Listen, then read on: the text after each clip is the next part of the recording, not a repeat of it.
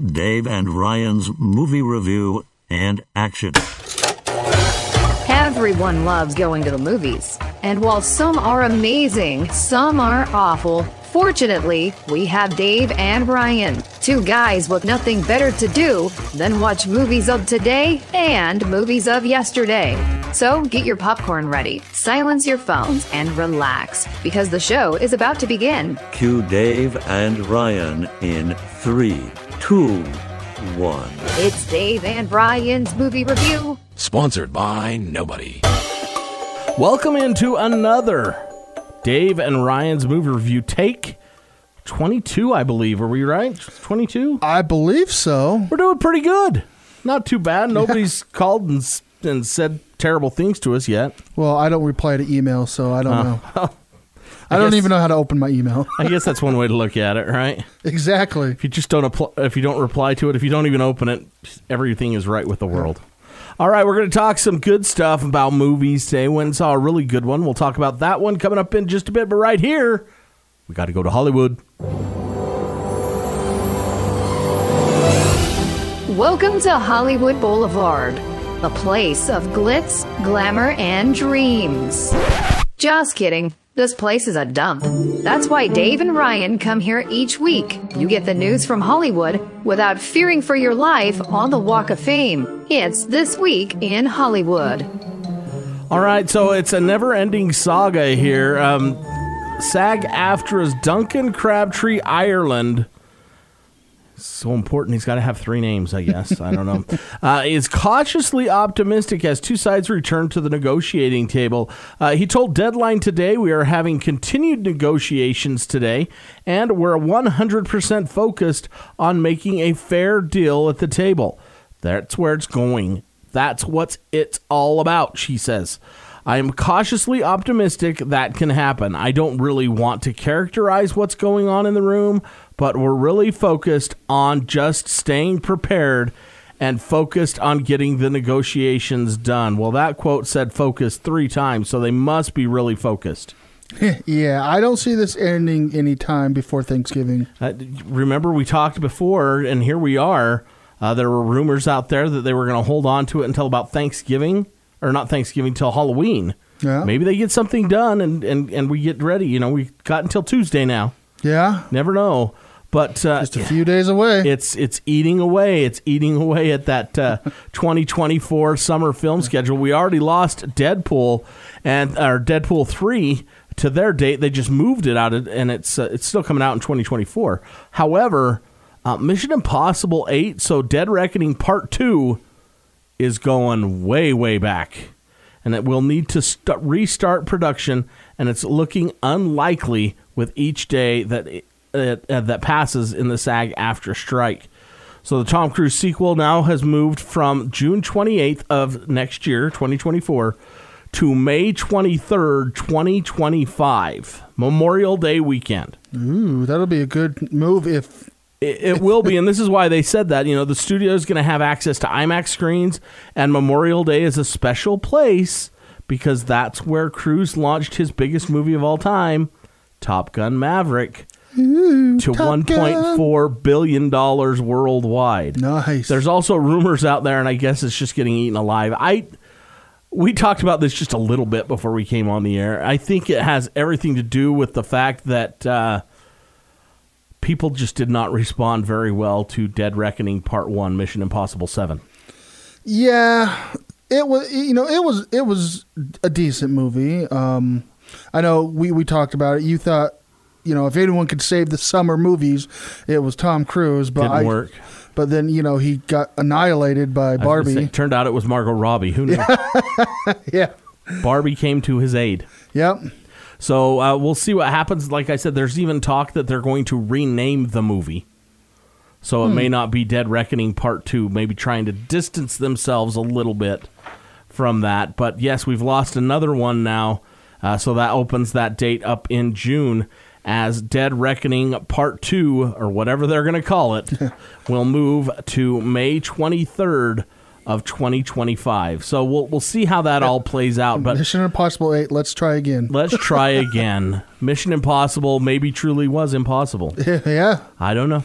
But the thing about it is, and we talked about this before, the more and more and more we dig into this strike, and the longer that it goes on, you're going to start seeing movies for next summer kind of just drop.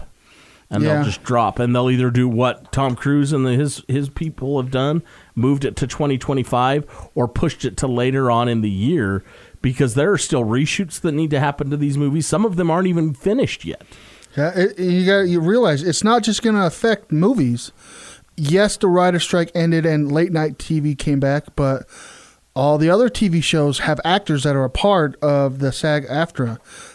And that will affect it as well. So some of your favorite TV shows, just because the writer's strike's over, doesn't mean it's necessarily coming back. Maybe they should just have the writers go on air and just read the scripts.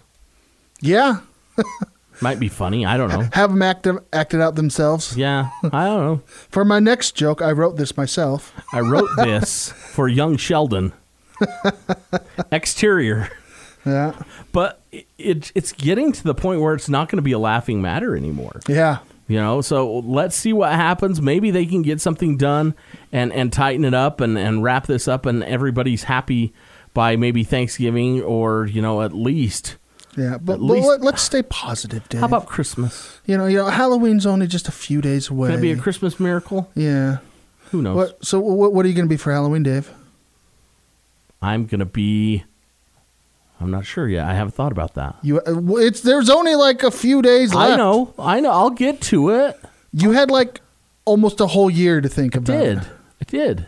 But a lot going on. Oh, okay. I haven't thought about it yet. All right. Okay. What are you going to be? Oh, you know what I'm going to be. I've already told you what I'm going to be. Okay. I'm going to be Howard the Duck. You are Howard the Duck. I am Howard the Duck. We've already figured that out. All right. So let's look at the box office.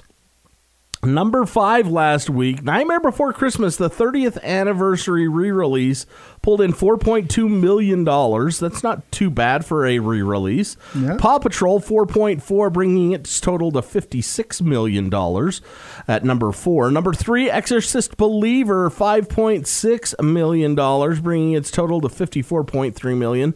Killers of the Flower Moon debuts at number 2 with $23.2 million. And it's just a girl summer and carrying into the fall and winter months, apparently, because Taylor Swift, the Eras Tour, pulls in another $33.2 million, bringing its total to $131.9 million. Yeah, it was hot girl summer, now it's hot girl fall. Hot girl fall. Hey, more power to her. If she can get people back into theaters, that's what it's really all about. If you want to go and see this and get back into the theaters, that's fine. It's there for you. So we went and saw the Canterville Ghost. We're going to talk about that one coming up in just a minute. And then with the World Series now started last night, baseball movies. Why not? There's so many great ones out there. We got a few of them to talk about. And we're going to talk about them. And then, of course, we got to wrap up October Madness. With the Final Four today. And we were talking about the Final Four movies in this. I don't know how we did it, but we whittled down. And we have probably 4 of the most iconic names in horror when it comes to just behind the scenes alone for that. So we'll talk more about that coming up. Right here, though, it's an honest movie review. Welcome back for another honest movie review. Today, we go back to 2010 for the American romantic comedy film Valentine's Day. Valentine's Day. It comes every year whether you like it or not. Everybody's gonna love today, gonna love today, gonna love today. It's the day when your love life is put on display, where there's always a chance for romance or disaster. I view Valentine's Day as being a first date movie. If your date likes it, do not date that person again. I can't wait to speak with you again next week. Yeah, that was... I remember going and actually seeing that movie in theaters. I have to say that. I'm sorry. I can't say the same. You're so much better than all of us. Oh, Dave. All right, so when we come back, we'll be talking about the Canterville Ghost. Stick around. I do it normally, yes. Everyone on set, shut up. Shut up. These two buffoons are about to talk about a new release. Dave and Ryan's movie review, segment 1. Action. What's more exciting than a brand new release to the movie theater? According to Dave and Ryan, nothing. They're the first to see it, so you're the first to hear about it. And this week's latest review is the Canterville Ghost. An American family moves into Canterville Chase, a stately countryside mansion that has been haunted by the ghost of Sir Simon de Canterville for 300 years. Let's see what Dave and Ryan think of the Canterville Ghost, which is rated PG and now playing nationwide. All right, so we went and saw this movie on Thursday, and it was weird. It's weird. You know, it's one of those movies, The Canterville Ghost. It's based on a short story by Oscar Wilde. It's right in our sweet spot, though, for movies. An hour 29. Yeah.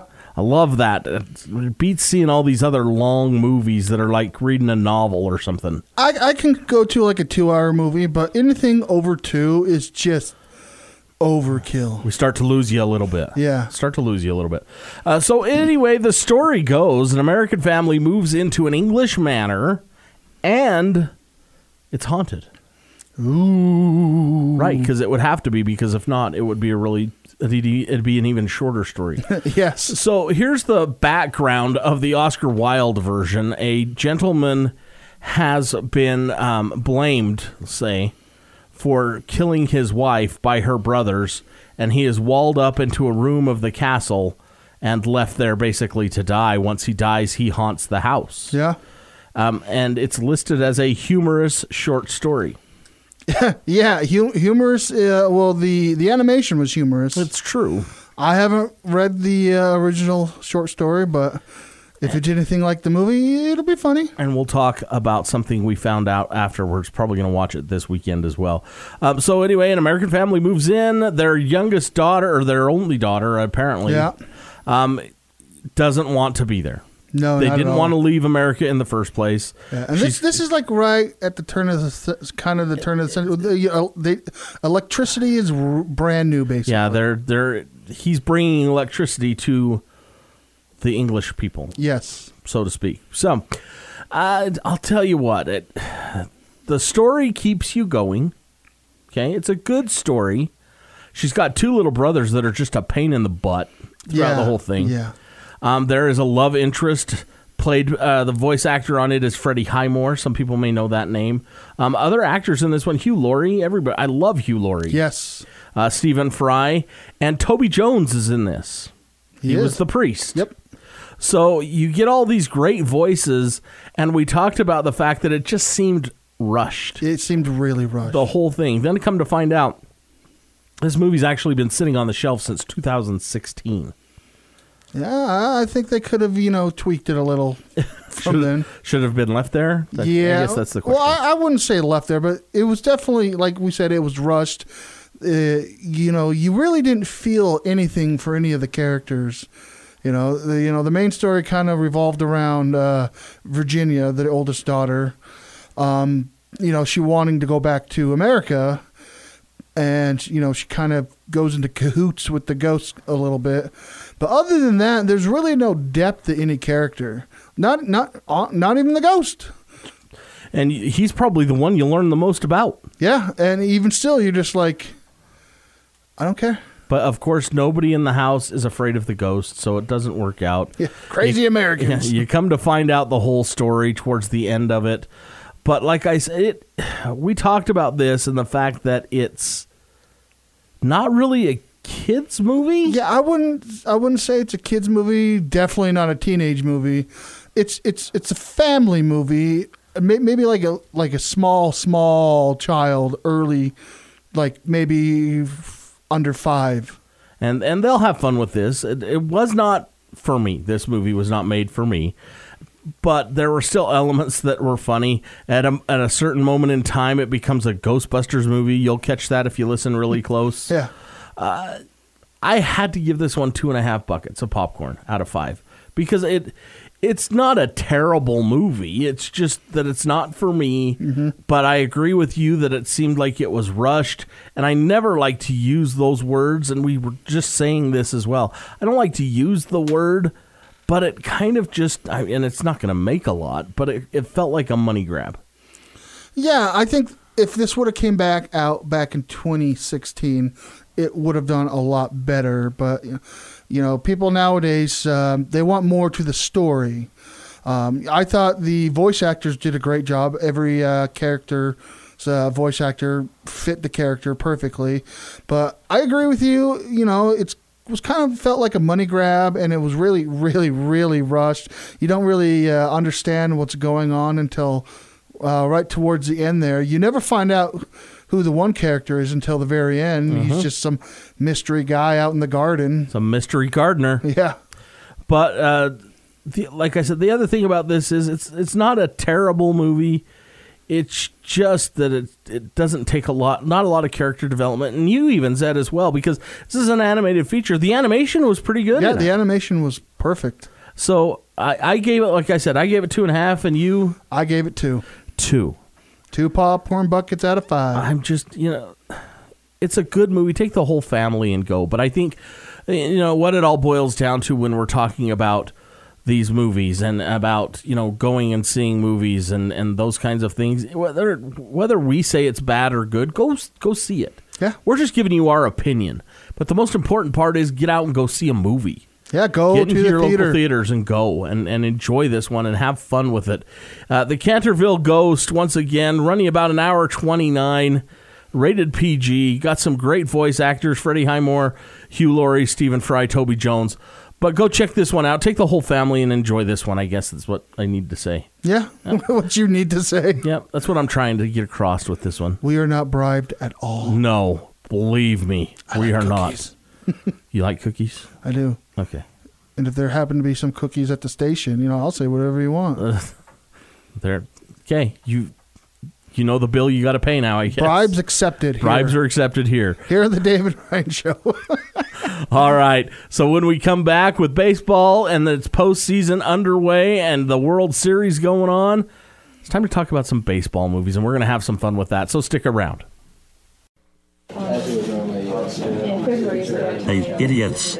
We're back from commercial.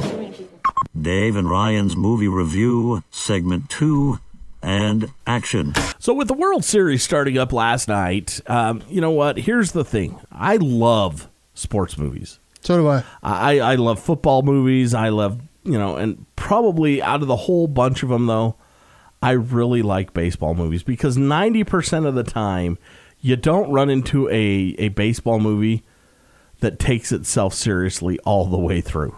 Yeah. It's pretty comical. So we've each picked 2. We're going to kind of talk about them. You guys can check them out and watch them, find them where they're at. And you will find one person that is kind of synonymous with baseball movies. And we talk about 2 of them, but he has like 3 or 4 of them. Yeah. Anyway. Yeah. All right. So my first movie is Major League.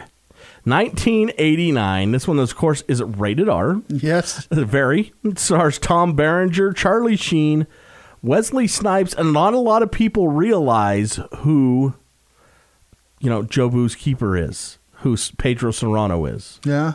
It's Dennis Haysbert, the is. Allstate guy. Yeah. He's got that deep baritone voice. And this is a movie that the widow of the previous owner of the Cleveland Indians decides that she is going to make the team so terrible that they have no other choice but to move to Miami, where Miami has already promised her a new stadium and all these deals and stuff like that. So she goes out and hires and finds all of these players, or has this other gentleman find all these players that are not that good. Yeah, she finds a no-name manager. A no-name and then manager. invites all these no-names to camp. Yes, Tom Berenger plays a catcher that is washed up. Both of his knees are shot. Yeah. Wesley Snipes plays a very fast gentleman, but nobody knows who he is. Nobody knows who he is. Dennis Haysbert can hit the ball a ton as Pedro Serrano, but there's just some few things that he needs to work on. And then, of course, Charlie Sheen and one of the best lines in the movie. Oh, and Corbin Burnson, we got him in there too. Yeah. One of the best lines is, where did you play last season? And he told him California Penal, because he was obviously in jail. So he can throw the ball miles and miles an hour. Charlie Sheen can. However, It's not no maybe control. the accurate price. Yeah, no control. So come to find out what's going on with Charlie Sheen is he just can't see. So they get him some really cool glasses, and they kind of start putting it together. And maybe halfway through the movie, they figure out what the lady's up to. Yeah, and they just start winning. And so they just decide, you know what? Let's just win it. Let's just win the whole thing and prove her wrong. And I think the best part of it is you find out at that moment, well, you do earlier in the movie, that she was a former stripper. Yes. Yeah. So the coach has this thing made up that is a cutout of her, and every time they win a game, they could peel a piece of her clothing off. Yeah. It's a great movie. They come together at the end of, a lot of great things happen. What did they have? 3 or 4 other movies about this after this? I know that they had at least 2 more. Yeah, at least 2 more. It's just a fun movie. It's a great time. Lots of great camaraderie. Everybody getting together, growing up together. Wesley Snipes has never made this kind of money before, and Charlie Sheen doesn't really know what to do with his newfound fame. Corbin Burnson is just kind of a jerk through the first. Let's see what this hour. This movie is an hour and 40 minutes long. It's probably a jerk through the first hour and 30 minutes. Yeah. Becomes a human being at the end of it. Come on, Dorn. Tom Berenger gets back with, and that's another, Renee Russo. Yeah. Plays a former girlfriend that Tom Berenger ends up getting back with. It's just a lot of fun, and you got to check this one out. I don't know what you thought about it. You said that you've seen it too, because if I didn't pick this one, you were going to pick it. Yeah, I love this movie. If you think of baseball movies, this is like the movie you think of baseball. It's funny. It's got really good action. There's just so many characters with different personalities. I love it when I can't remember the old pitcher. He steals Sambuku's wine. Joe Boo. Yeah. Joe Boo needs a refill. And then he goes outside, and then he gets hit by the bat. Well, that and when him and Serrano get into it over the curveball. Oh yeah. You mean Jesus Christ can't hit a curveball? Trying to tell me that Jesus Christ can't hit a curveball? I mean, it's locker room banter. It's fun like that. And it's just a lot of fun. Plus, you got some great baseball in there. Bob Uecker is in there as the announcer for the Cleveland Indians. Outside. And he's sober 90% of the time, I think. I don't know. You never can tell with Bob Uecker. But a great movie, 1989's Major League. Find it and watch it. And I've said it before about other movies. That's a remote drop movie. Yeah, it definitely is. All right, what do you got? All right, so my first one is from 1999 for Love of the Game. Now, this isn't quite, a lot of people think this is more of a love story, but, it is a baseball movie. Starring Kevin Costner as Billy Chappell, Kelly Preston, sorry. John C. Reilly, Brian Cox is also in it, and J.K. Simmons.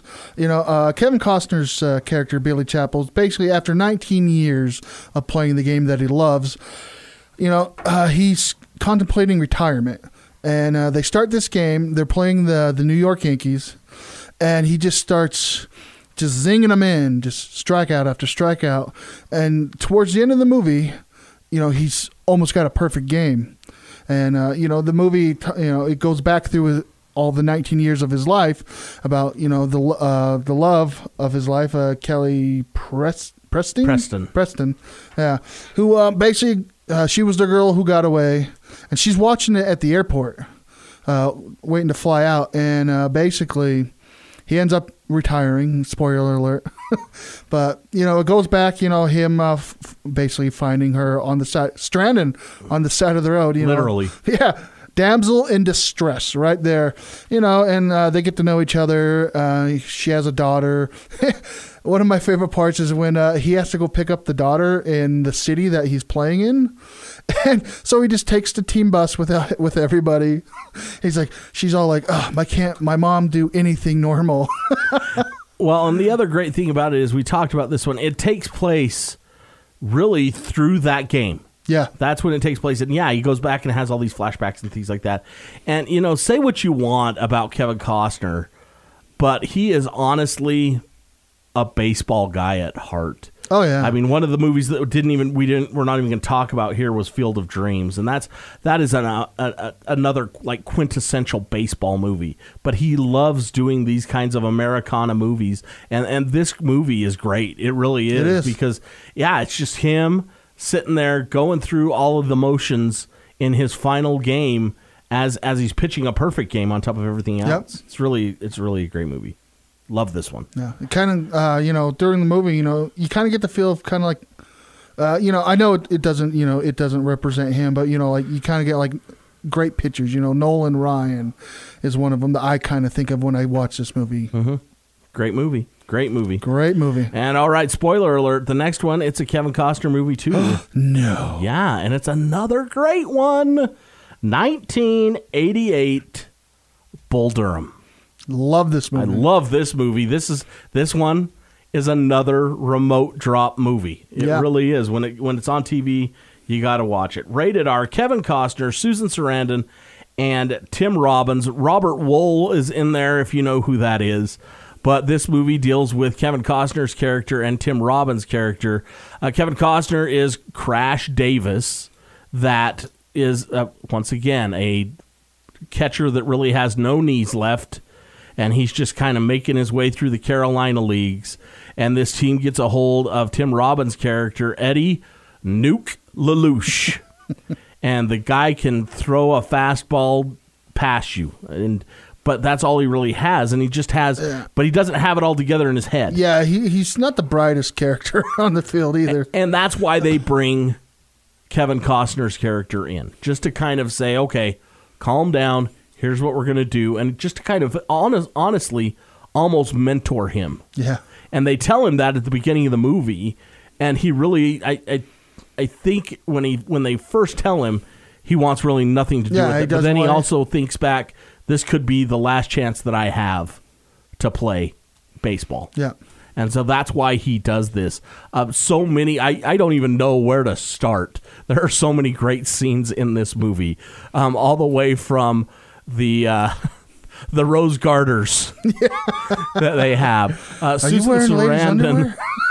Susan Sarandon plays a lady that picks one player every season. She's like the baseball whisperer. And that's who she kind of takes under her wing and does other things with.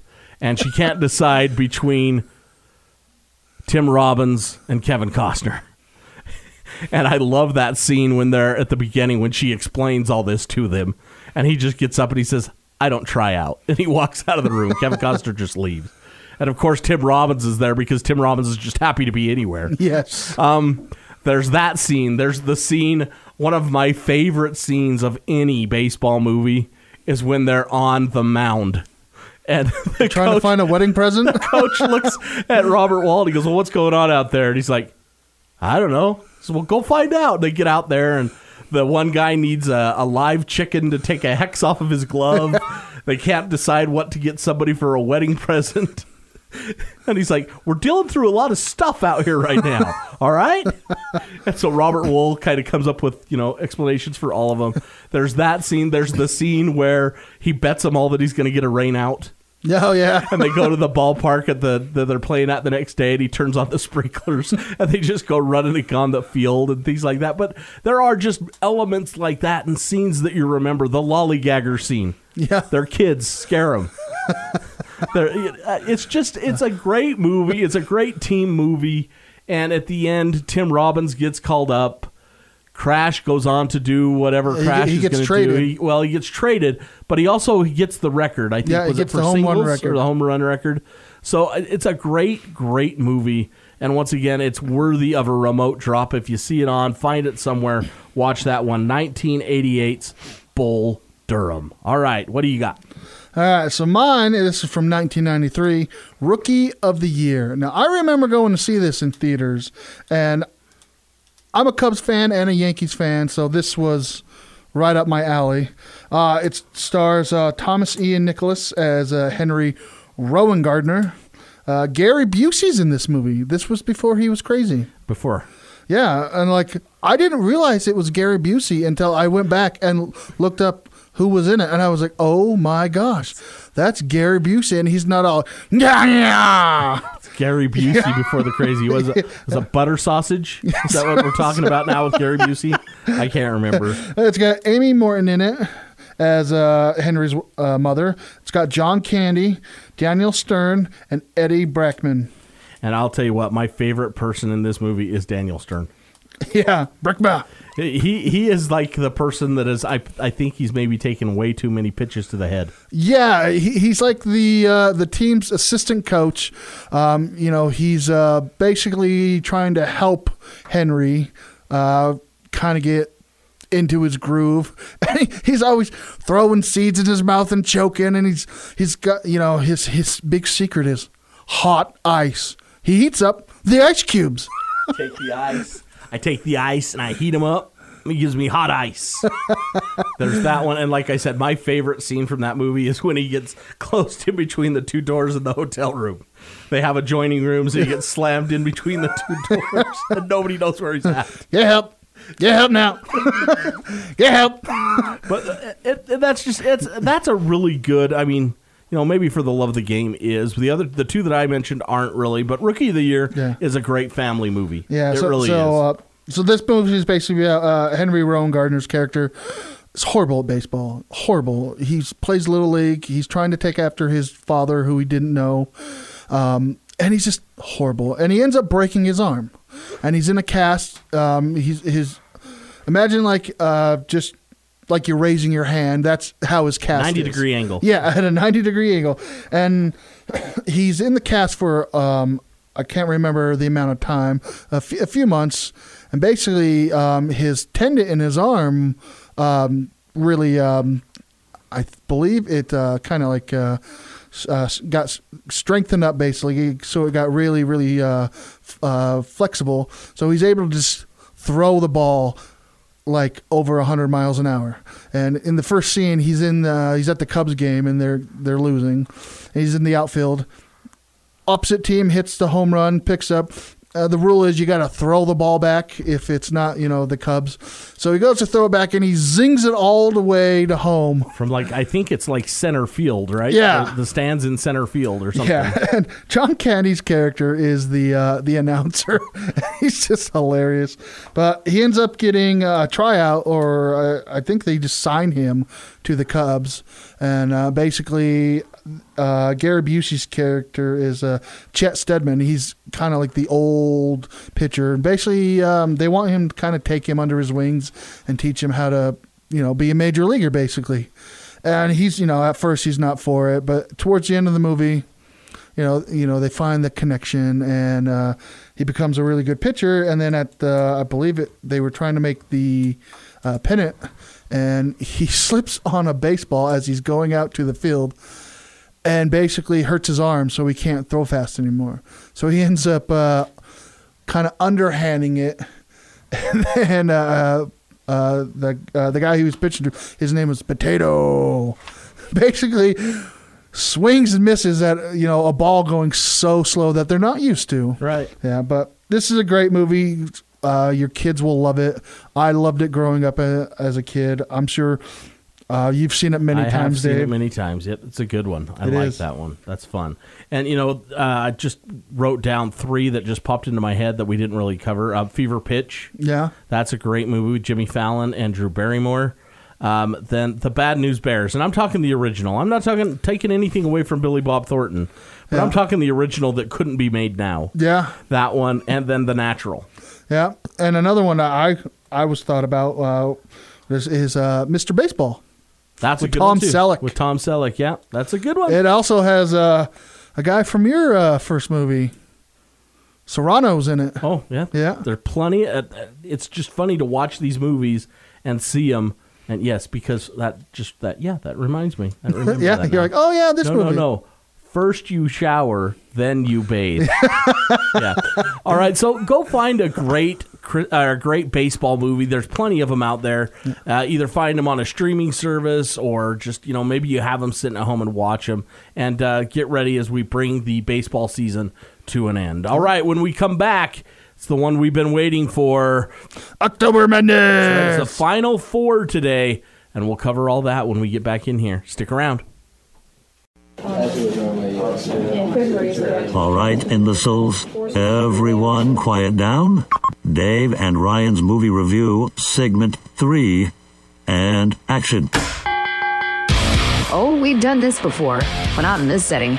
It's the ultimate 16 movie bracket to determine Dave and Ryan's scariest movie. I'll give our favorite duo 3 minutes to decide their winner, eliminating one movie at a time out of a tournament-style debate. The only catch? These two hard-headed jerks have to agree on which one comes out on top. Oh, I'm looking forward to this one. All right, this is one we've been waiting for a little bit. We've been working on these. We started with 16 movies. We're now down to the final 4, and today we're not leaving this studio until we have our winner. Oh, yeah. And I don't know if you're ready to argue or if I'm ready to argue or who's ready to argue, but we're going to do it. Let's do it. All right, let's go. Released in 1987, Hellraiser follows a woman who discovers the newly resurrected, partially formed body of her brother-in-law. She starts killing for him to revitalize his body so he can escape the demonic beings. And its opponent, a cult classic released in 1978, Halloween. 15 years after murdering his sister on Halloween night, Michael Myers escapes from a mental hospital and returns to a small town. All right, so let's first start with Halloween. Yeah, it was a good movie. It was a good movie. If you're into those things, on Netflix, there's a series called The Movies That Made Us. This is on there, and I've watched it many, many times. And this movie, it took forever to get made. It was one of those movies that John Carpenter wanted to do. John Carpenter was really a jack of all trades, and the reason he got started was because of the fact that he could do a little bit of everything. He was a director, he was a writer, he even wrote music and performed the music. He did a little bit of everything. But here's my problem with Halloween, and you follow me, you tell me what you think. Is it back then, was it the same story, or is this the one that started kind of the same story? As maniac kills his family, escapes an insane asylum, and goes on a killing spree? Well, it's not an original story by no means at all. It is, honestly, I like Halloween because, it was the effective use of the POV. He busts into the room and you got the view of the killer as the victim as he's coming at you with the knife. And, it was kind of one of the first times that they've really done that successfully. They do POV in movies all the time, and sometimes it just looks horrible. It makes you sick. But this was the first time it was actually used successfully. That's very true. And it introduced us to Jamie Lee Curtis. Yes. Where would we be without Jamie Lee Curtis? Would be sad and alone. We probably would be sad and alone. A great actress in her own right. But I think the story of Halloween is kind of played out. But I can't decide if it was played out before this story. Does that make sense? Yeah, my pick is for Halloween. That's who I'm going with. And there's only one person that I chose this movie for, and it's not John Carpenter. It's Dean Curdy. The cinematographer, the guy behind the camera, the guy who made it look how it looks. And this guy is amazing. He did Where the Red Fern Grows, The Fog, Escape from New York, The Thing, Romancing the Stone, all of the Back to the Futures. He did Big Trouble in Little China, Who Framed Roger Rabbit, Roadhouse, Hook, Jurassic Park, Apollo 13, and he did The Mandalorian and The Book of Boba Fett. So this guy is amazing at what he does. All those movies are amazing. They all look great. And one of the reasons this movie is successful is because of him, Dean Curdy. When we first started talking about Hellraiser, the thing about it is, it's really just a gore fest. That's all Hellraiser is. It's a fetish gore fest. Well, I think we've talked enough about that as well. It came out in 1987. But here's the thing about Hellraiser. It was, at the time, it was cutting edge, and it was an original story. Yeah, it was the first time. There's been stories about demons, forever. That's true. Clive Barker is a messed up dude. He is. He's very messed up. And this was also a serious story when you think about it. Okay, this is a serious story right around the same time as we were dealing with, and we'll talk about it here in just a moment, even though it was sequels, but the Nightmare on Elm Street movies that kind of started to get a little humorous. Mm-hmm. The first one was serious. The rest of them got really humorous. And Evil Dead. Evil Dead was... Yes, it was. I don't think it was meant to be funny, but there are just parts of it that are funny. The first one was a kind of a horror film. Everything else after that, no. Okay, but that's what makes me kind of lean more towards Hellraiser. It's more of an original story, and it is just scary. So I'm leaning in that direction, but I could be swayed because I agree with everything that we're talking about with Halloween as well. It was a great movie for its time when it came out. It was made on a shoestring. Yeah. And John Carpenter is a genius. He is. So maybe am I talking myself into it? I think you are, Dave. John Carpenter is a genius. What else do you need, Dave? I think you're right. I think we're going to have to give this round to Halloween. Halloween! All right. Next, we have a matchup featuring the Poltergeist. Released in 1982, a family's home is haunted by a host of demonic ghosts. A Nightmare on Elm Street. A girl and a group of her friends are being tormented by a clawed killer in their dreams named Freddy Krueger. The kids must think fast as Freddy tries to pick them off one by one. Here we go. Let's start with Poltergeist. And it was really funny because we talked about the fact that, we came up with, just sitting around on the fly, we came up with these 16 movies. Yeah, we just sat down. There's a group of us. Every horror movie we could remember as a child, and today we're just like this one, this one, this one, this one. And this is one I actually came up with. We got to looking at the fact that we have 4 of the greatest minds in horror in here. We've got, with Halloween, as we said, we had John Carpenter. We've got Clive Barker. With this movie, with Poltergeist, we have got Tobe Hooper. Yeah. And if you don't know that much about Tobe Hooper, go watch a little, I don't know, was it a self-help film? Or was it more along the lines of, a safety film called The Texas Chainsaw Massacre? Yeah, he did 1 and 2. He did that. And the other thing about this is a movie that was produced by some pretty heavy hitters as well. Kathleen Kennedy and Frank Marshall, still around making noise and making money today. And Steven Spielberg. And this is actually a story that he wrote. The story by Steven Spielberg. He wrote this story. A family moves into a new home. The builder maybe just moved some headstones but didn't move some bodies. Yeah. Classic story.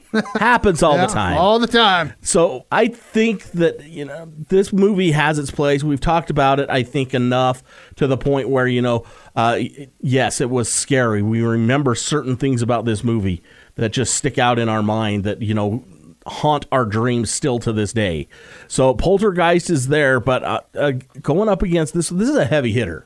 It is. And when we talk about people and horror movie icons, you got to talk about Wes Craven, and you've got to talk about Nightmare on Elm Street, the original Nightmare on Elm Street. Yes. Okay, once again, this is another one that is on the movies that made us.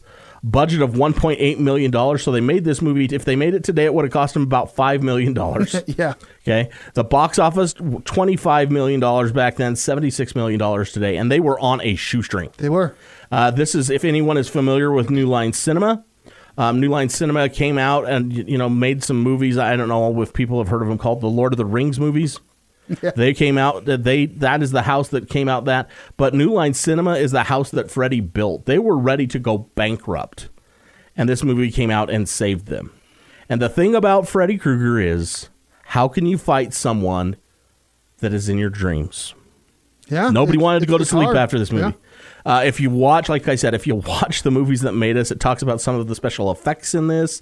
There's the scene where the girl is basically killed in front of her boyfriend. That was in an upside-down room. Yeah. They built the room upside down. And then, to get their money's worth out of it, the Johnny Depp waterbed scene was filmed in the same room. But the funnier part of it was, they just released and unleashed blood all over, fake blood in that room. They couldn't shut it off. It started going up the walls. It started filling the floor. They had people that were electrocuted on set because of it, because they couldn't get it to stop. So it was an OSHA nightmare, but it was everybody's nightmare, and it really launched a franchise, this movie did. And going up against Poltergeist, I've got to give the edge to Freddy. I really do, because this movie was so iconic for its time. And yes, how can you argue? How can you fight a guy in your dreams? How do you get away from a guy in your dreams? How do you do that? It's hard, but I'm going to try, Dave. I'm going with Poltergeist on this one. And so what's your reasoning? Well, first of all, it's got Craig T. Nelson in it. Okay. Great actor. Yep. Everyone remembers Coach. Mm-hmm. It's got JoBeth Williams, Heather O'Rourke, Zelda. I'm going to say that name right. Rubenstein. Everyone knows her. The little creepy old lady. Yeah, everybody knows her. We talked. Steven Spielberg wrote it.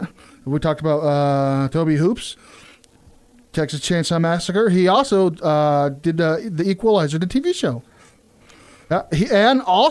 He did Freddy's Nightmare, the TV series, and the Nightmare Begins video.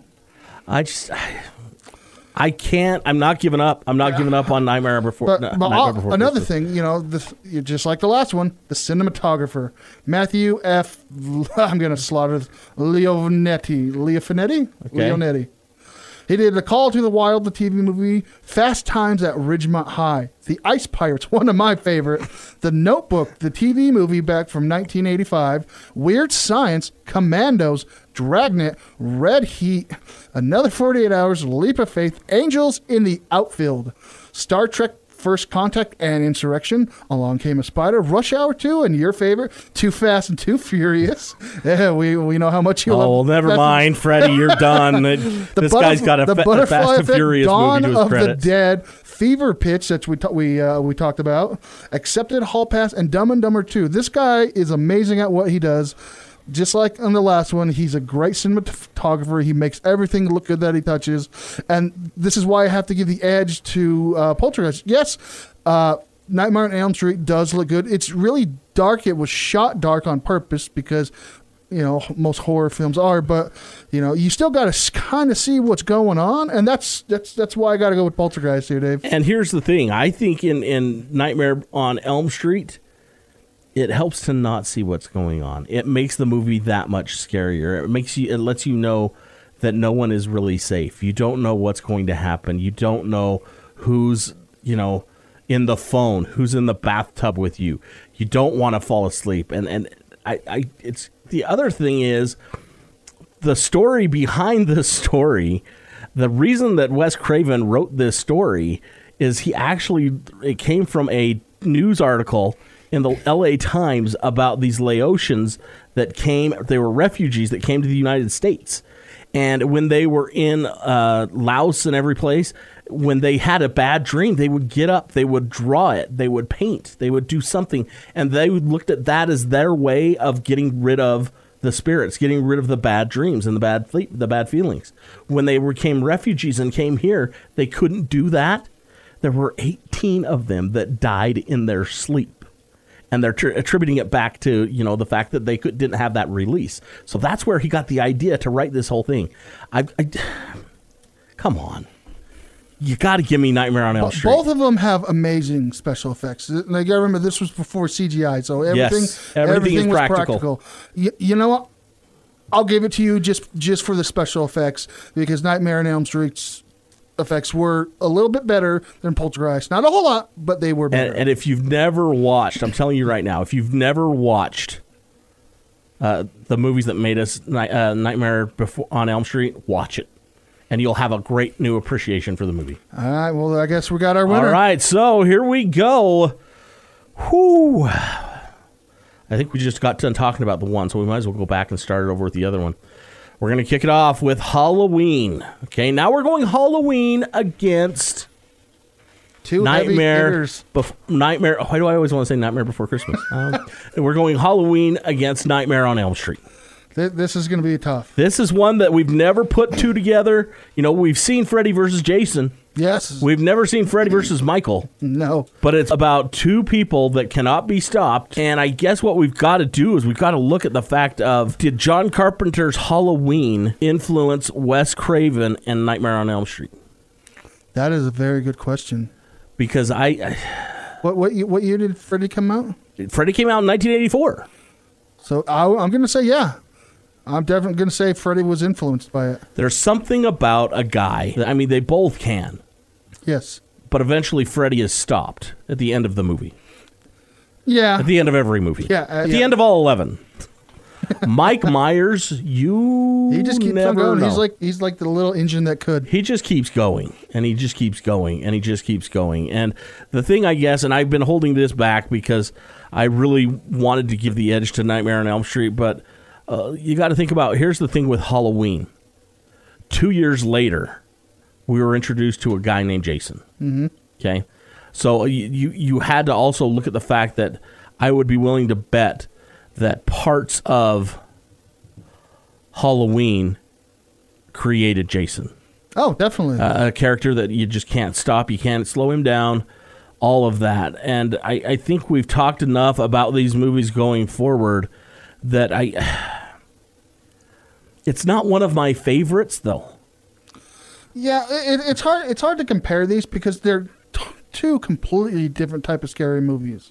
Halloween's more of the guys coming after you, he's chasing you. Where Freddy, it's more, they rely a little more on the special effects to make things, because it's in the dream world, so anything can happen in your dream. So that's why you get more of the special effects, like with the room upside down and the waterbed with all the blood and all that. So honestly, I'm gonna have to go with Freddy on this one. All right, just because of the effects. Let's go. I'm good with that. Maybe I did a little bit of reverse psychology, because that's who I wanted to win anyway. So Nightmare on Elm Street. I still think Halloween has a better cinematography. Nightmare on Elm Street comes out on top. Yes. We agree with that. Yes. All right. So there you heard it. Nightmare on Elm Street, the greatest horror movie as far as we're concerned. This is going to start debate. That's what it's all about. So go on our Facebook page, go on our YouTube channel. Tell us what you really think. That could be scary. Yep. All right. Until next week, we'll talk to you then. We'll go see movies and talk more about it up to then. Be good. Bye.